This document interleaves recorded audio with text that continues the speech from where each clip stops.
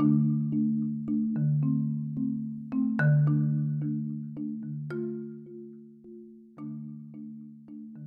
was a post on social media where a security guard was taking the forehead temperature of a civilian going into an establishment as a precaution to the spread of the virus. A second after, the civilian took out his own thermometer and took the temperature of the security guard.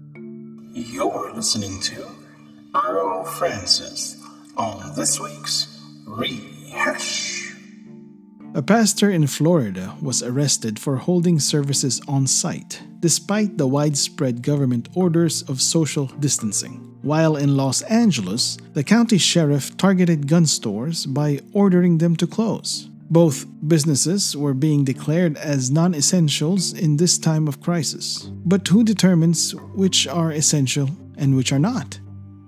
As the Roman satirical poet Juvenal said, "Who guards the guards?" Welcome to this week's Rehash.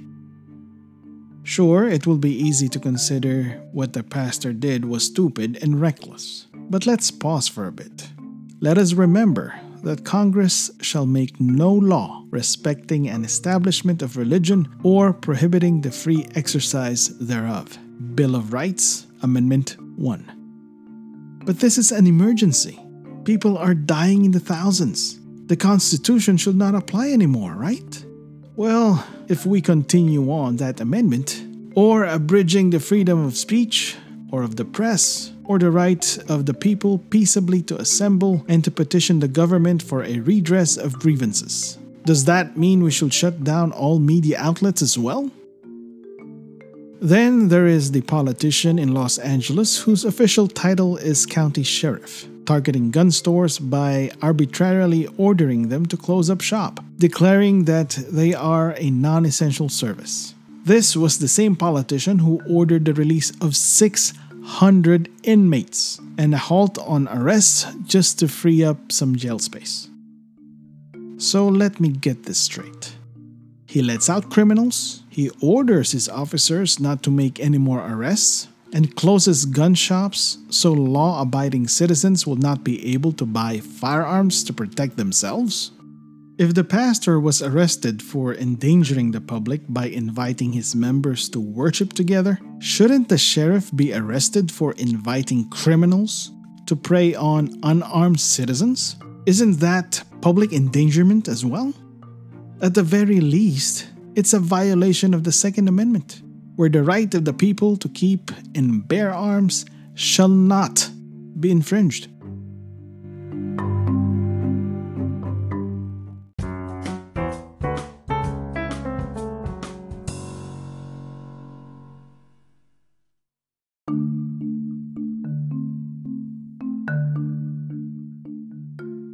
You're listening to Earl Francis on this week's Rehash. It is a slippery slope when we start giving up our civil liberties. Is it not the whole point of having a constitution is to have a guiding principle when the lines get blurry and things get tough? Isn't it supposed to be the one thing we actually refer to, especially in these kinds of times, to make sure we keep our freedoms intact despite of what is going on around us? Is public safety more important than freedom? There are those who blame the federal government for not being more aggressive in enforcing that stay-at-home and social distancing guidelines, giving only recommendations instead of pulling rank over the states and actually giving an order. So states like Louisiana and Florida still allowed people to gather at the beaches and even held Mardi Gras despite of the constant reminder of the federal government not to, which resulted in the spike in the number of infected and deceased. Shouldn't we hold the state leaders accountable first? How about the local city government? How about the people themselves? I assume the people that went to that Florida mega church gathered on their own free will. Nobody forced them to show up for worship. Same thing with the people who attended, hosted, and made profits at the Mardi Gras. Given partying amidst a pandemic is stupid, but that is part of the freedom that we all so love. Why do we let people smoke when a federal warning is right there on the label? Why do we allow people to drink alcohol? Banishing alcohol altogether could save thousands of alcoholics, preserve their family, and save victims of drunk drivers. Why do we allow people to be overweight and eat all the things that pretend to be food, get hooked up on sugar, and take prescribed drugs that damage organs just to manage a symptom? Or why do we even drive cars and trucks? Motor vehicle accident fatalities will go down to zero if we just all walked. All these have been killing thousands of people yearly. I am actually glad that it is still a guideline and not a mandate, because every state is different. We have different geography and demographics. Some may not be able to afford a total lockdown. If a state cannot sustain its citizens' needs for a month, chaos and riots will soon ensue, and I don't want to be in another LA riot.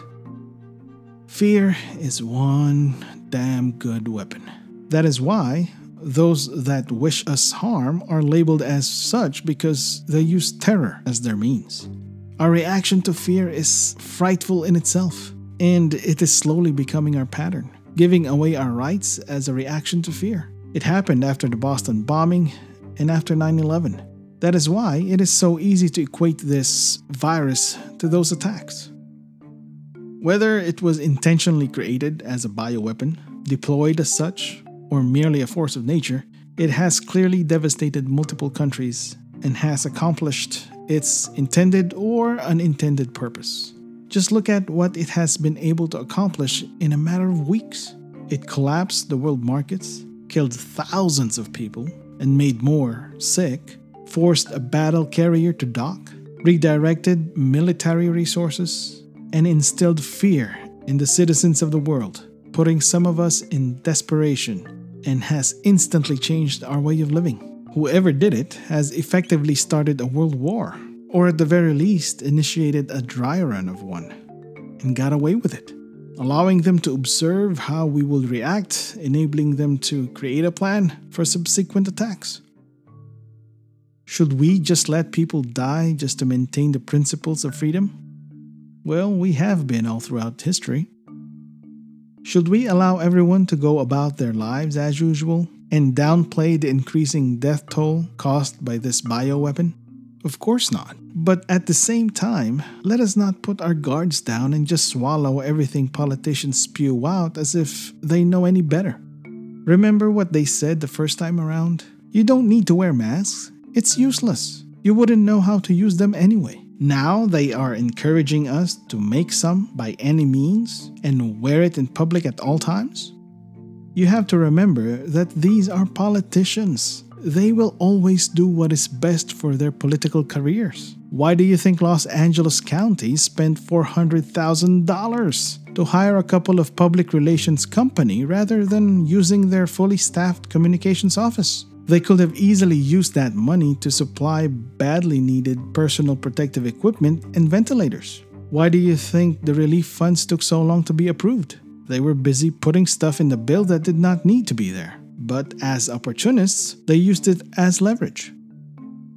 If this is what they say it is, that this is an all-new virus, then any information out there about it would be an assumption based on patterns observed in 3 months' time, at best. Gather information, filter the crap, do what is best for you and your family. Stay safe and stay home. This is Earl Francis for this week's Rehash. We hope you enjoyed this episode. Please remember to hit that support button and follow us on Facebook, Instagram, and Twitter.